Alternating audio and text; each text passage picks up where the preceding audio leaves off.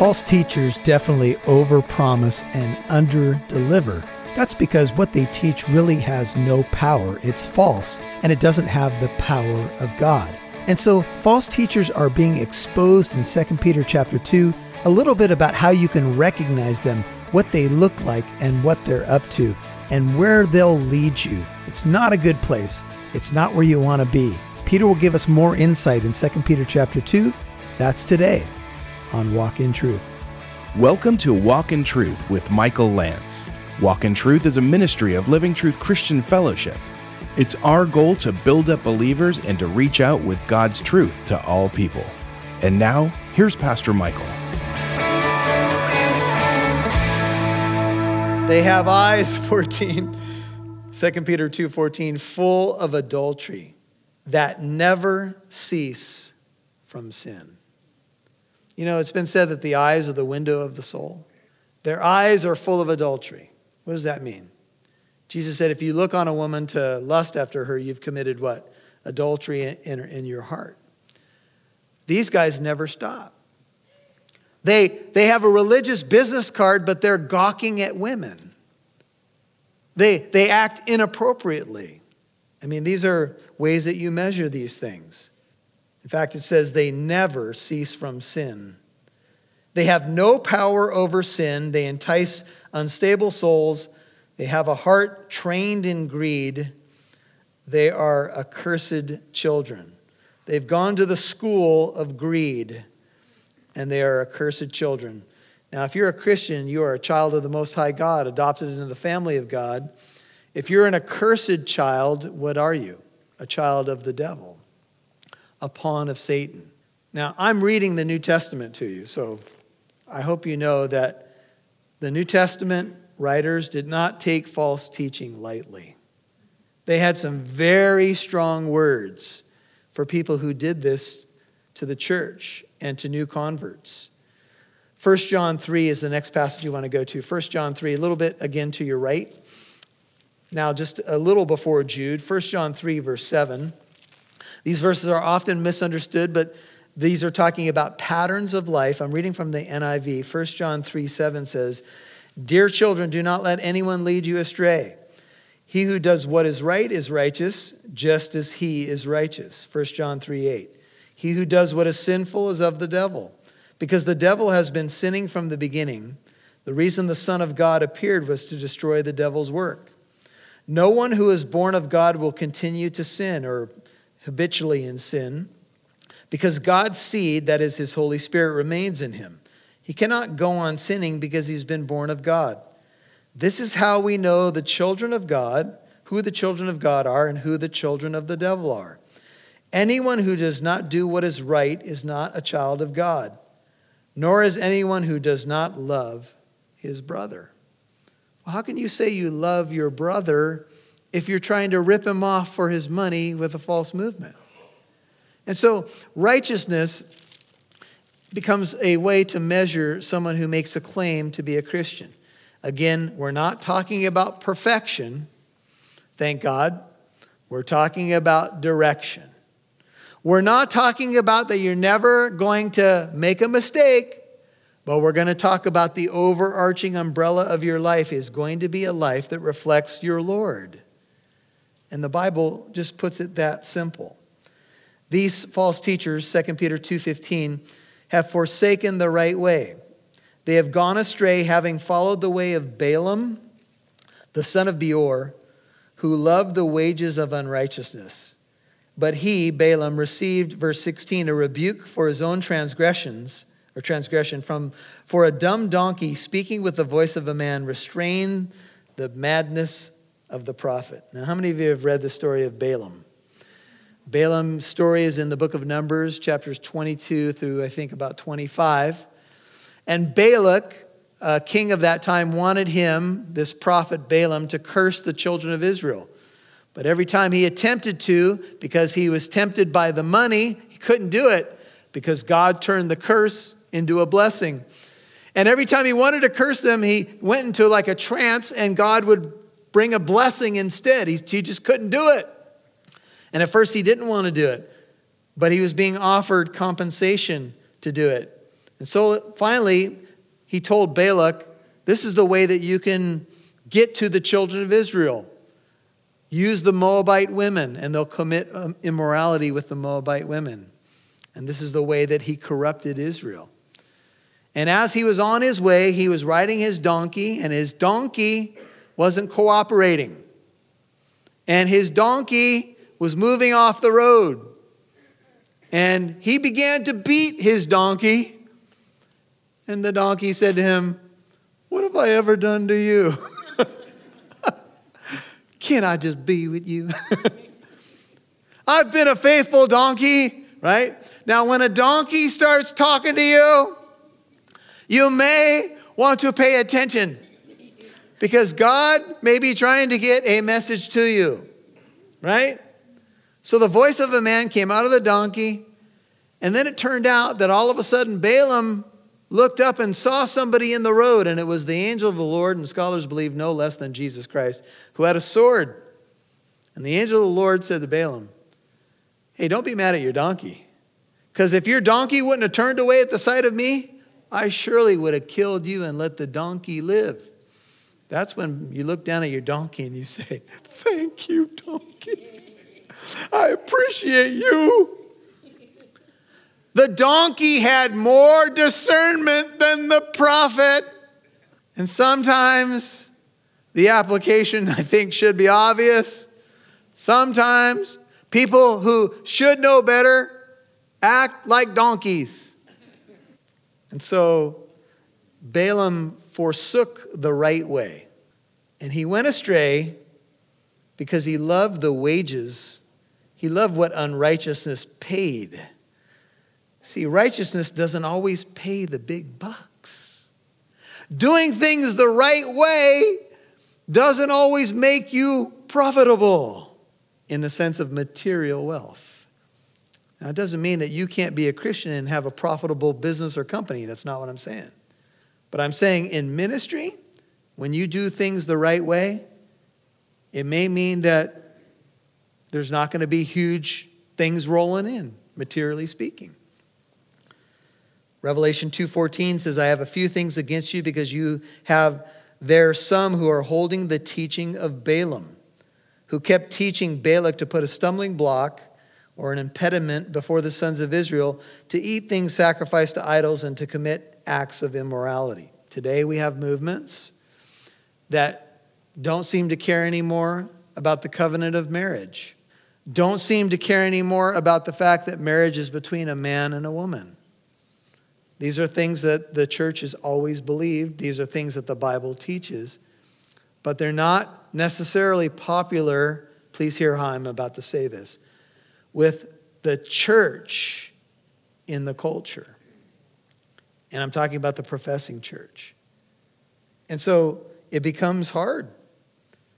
And the prophet was kind of mad. He had gone astray, and the Lord used a dumb donkey to speak with the voice of a man to restrain his madness.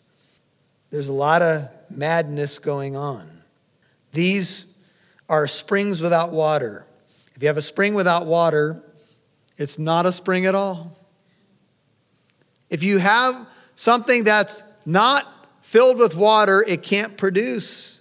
They are mist driven by a storm, for whom the black darkness has been reserved. Spring without water. The word spring there is the same one used by our Lord when he spoke to the Samaritan woman. He talked about water springing up to eternal life. And he said to the woman at the well, if you drink this water, you're going to what? You're going to thirst again and again. But if you drink the water that I will give you, it will quench the deepest thirst of your life. See, false movements without the true Christ and the power of the Holy Spirit will never satisfy your deepest need. Never. You need to have an encounter with God. And so these false teachers have a form of godliness, but they deny the power thereof. They're clouds without water. Imagine that you're a farmer and you really need the spring rains to come, and clouds come over and they look like they're going to produce buckets of water, and you wait and nothing happens. A cloud without water It doesn't produce water or life or anything that is critical to your life. They speak out arrogant words of vanity. They entice 18 by fleshly desires, by sensuality. Those who barely escape or are just escaping from the ones who live in error. They're really good at getting new believers sucked into their movement. New believers who hear people talking about Jesus and the Christian life. And new believers lack what? Discernment. And so they prey on brand new believers who have just escaped the corruption of their own life, only to be taken advantage of by a false teacher. Can you imagine anything more sad? Someone gets out of the world, finally gets delivered by the power of Jesus Christ, comes into a relationship with the Lord, and gets manipulated by a professing church or pastor. Devastating. And it happens. Promising them freedom, 19, while they themselves are slaves of corruption. They promise people freedom, but they can't deliver it because they themselves are slaves, and that's all they can make. For by what a man is overcome, by this he is enslaved. Movements that promise freedom. What is freedom? What's true freedom? Is true freedom to do whatever you want, whenever you want, with whomever you want? Is that really true freedom? I'll tell you, people who live that way are not free. They end up enslaved. P.T. Forsyth, who's quoted by Warren Wiersbe, says, "The purpose of life is not to find your freedom, but to find your master." Close quote. Kind of an interesting thought, isn't it? Because the culture says, oh, you just need to be free. But if you go that way, are you...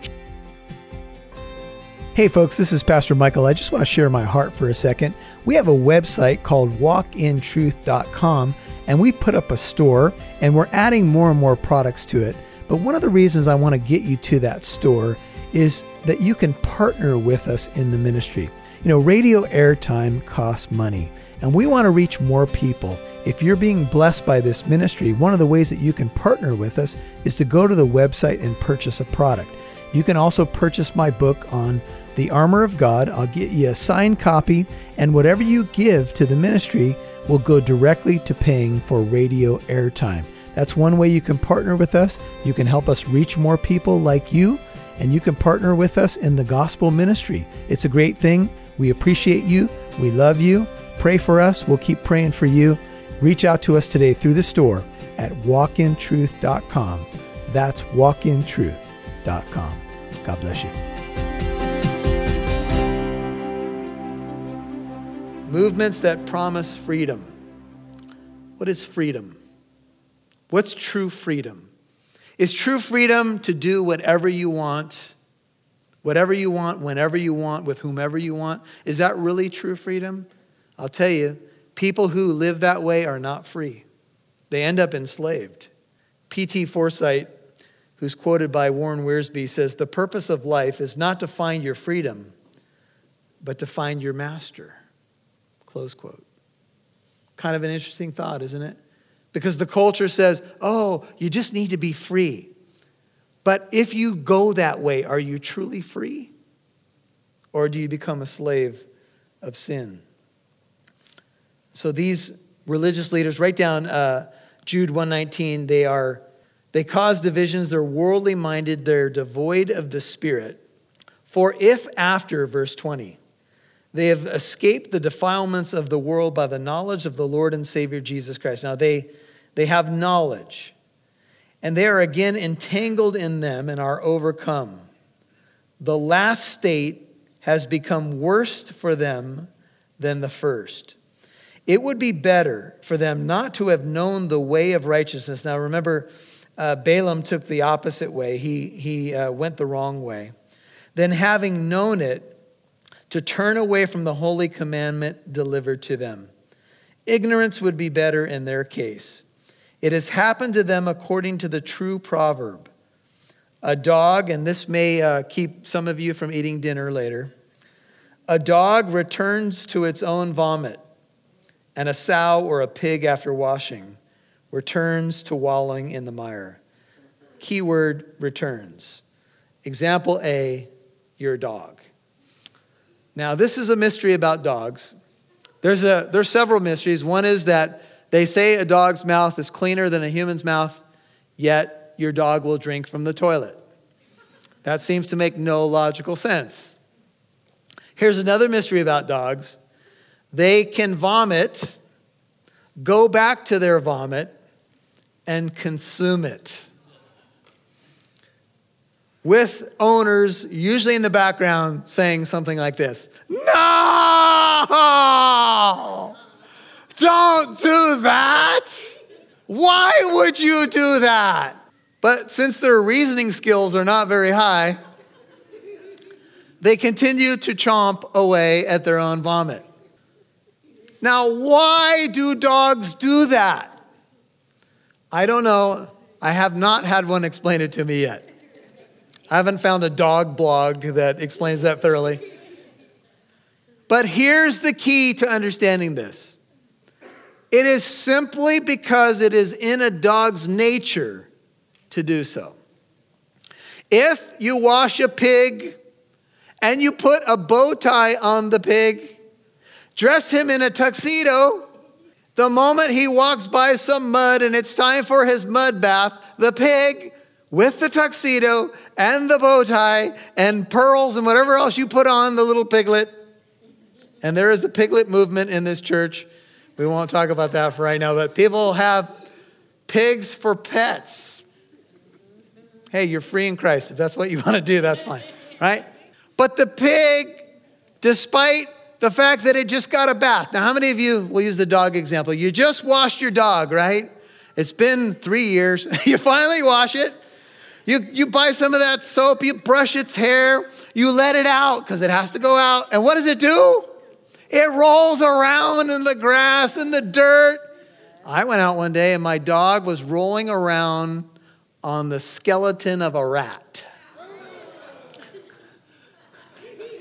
And then I realized I'm often in close proximity with this animal. Like in its face. I've already told you I'm a dog lover. But after that demonstration by my dog, there was a bit of a distance between us for a long period of time. The dog returns to its own vomit because that's its nature.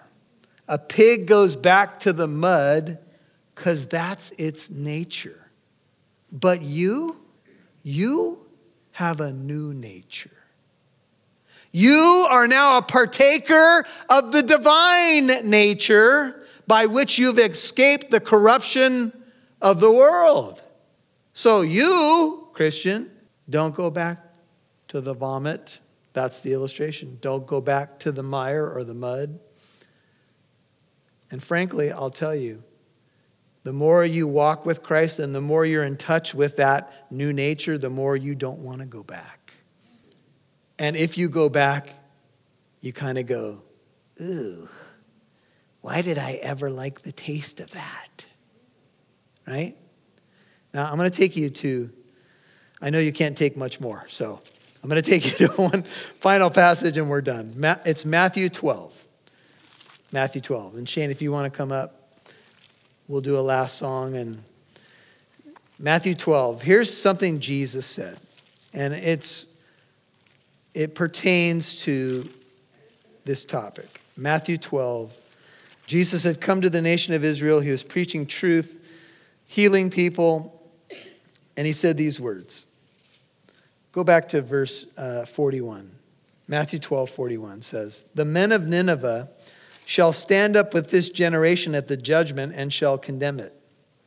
Because they repented at the preaching of Jonah, and behold, something greater than Jonah is here.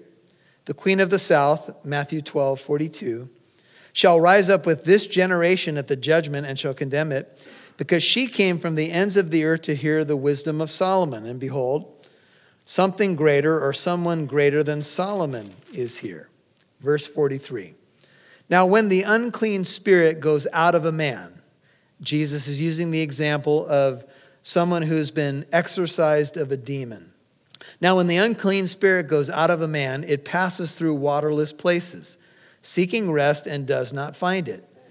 Then it says, I will return to my house from which I came. And when it comes, it finds it what? Unoccupied, swept, and put in order. Now, you would imagine that if a person was delivered from something as radical as demonic possession, what's the first thing that you'd want to say to that person? Do you want to meet Jesus Christ? Because if you meet him, the Holy Spirit will come and live in you.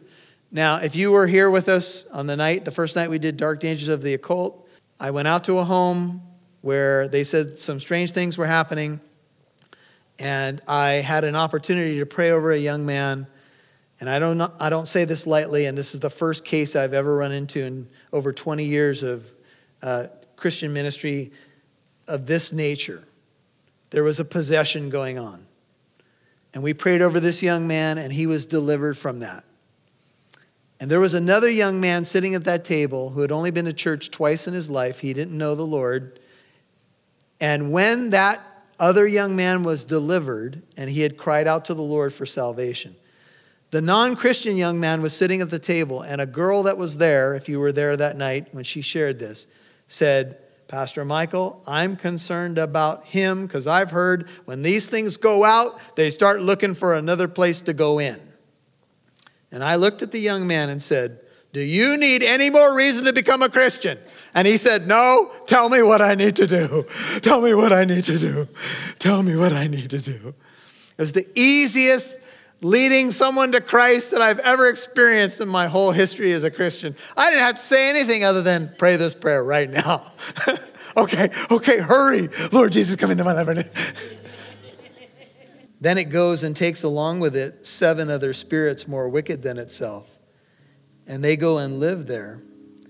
And the last state of that man becomes worse than the first. That is the way it will be with this evil generation. Jesus said, I came to you as God in human flesh. My wisdom outdid Solomon.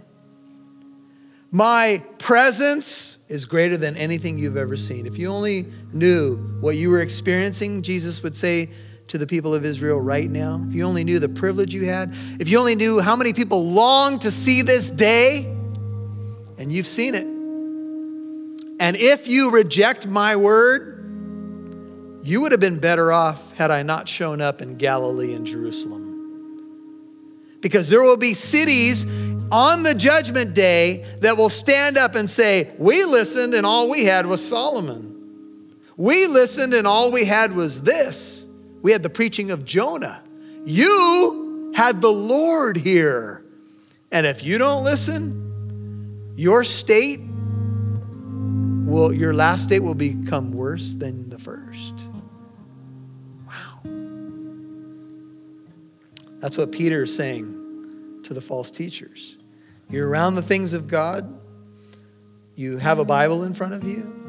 But if you're not regenerated by the Holy Spirit, it would have been better for you had you never known the way of righteousness and made a claim to righteousness. It would have been better if you were just ignorant, because now you've made a claim and now you've led other people astray with that claim.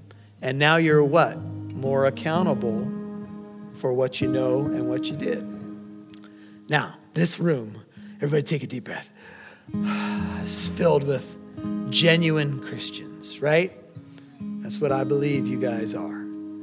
And so this does not apply to you. Praise God. Unless you're a pretender. Unless you're not sure you're born again, then I would just say the way you could resolve this, if this makes you nervous, is get saved. Amen? Have a genuine experience of being born again, and then you won't have to worry about any of this except just how to know how to sniff it out. Amen? Father, thank you so much for your word. Some of the portions of your word are absolutely straight to the point, hard and challenging, but true and profitable. And Peter wouldn't have said these things inspired by the Spirit unless we needed to hear them, and we need to hear them in our modern age.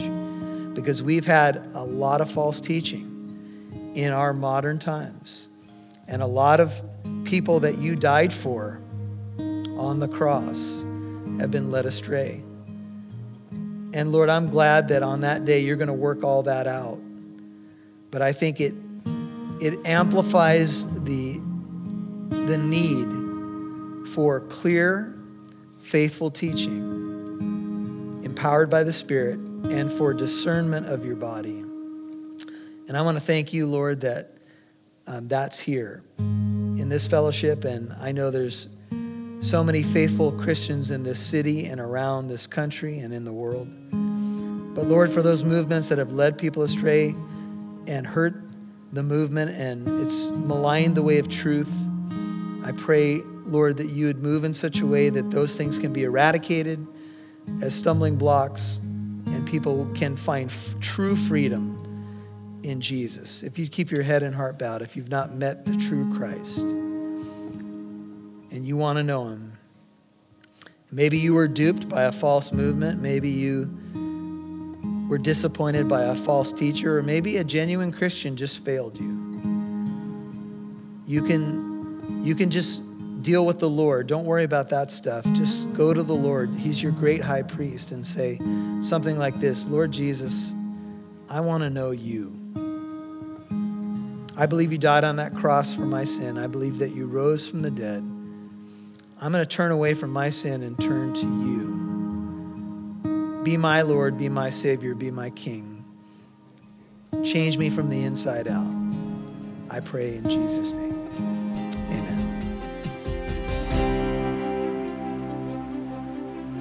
Hey folks, this is Pastor Michael, and I appreciate you listening to today's message. I want to tell you about the store at walkintruth.com. On the store, we have a brand new teaching up. It's on the occult. It's called The Dark Dangers of the Occult. And we have taught on the subject of demon possession, and we also have taught on the subject of Wicca or witchcraft, and there's more to come. And you need to know about this subject. You need to know what's going on with the occult, what the Bible says about it. It warns about it being forbidden. It warns that you should not mess with it. But there's also something else. We need to reach out to people in love with the truth of Jesus who have gotten involved in the occult. You can have access to this information, these resources, to learn more and to become a more effective ambassador for Christ. It's all available at the Walk in Truth store at walkintruth.com. Thanks for listening to Walk in Truth. Pastor Michael would love to hear from you. You can write him when you visit walkintruth.com.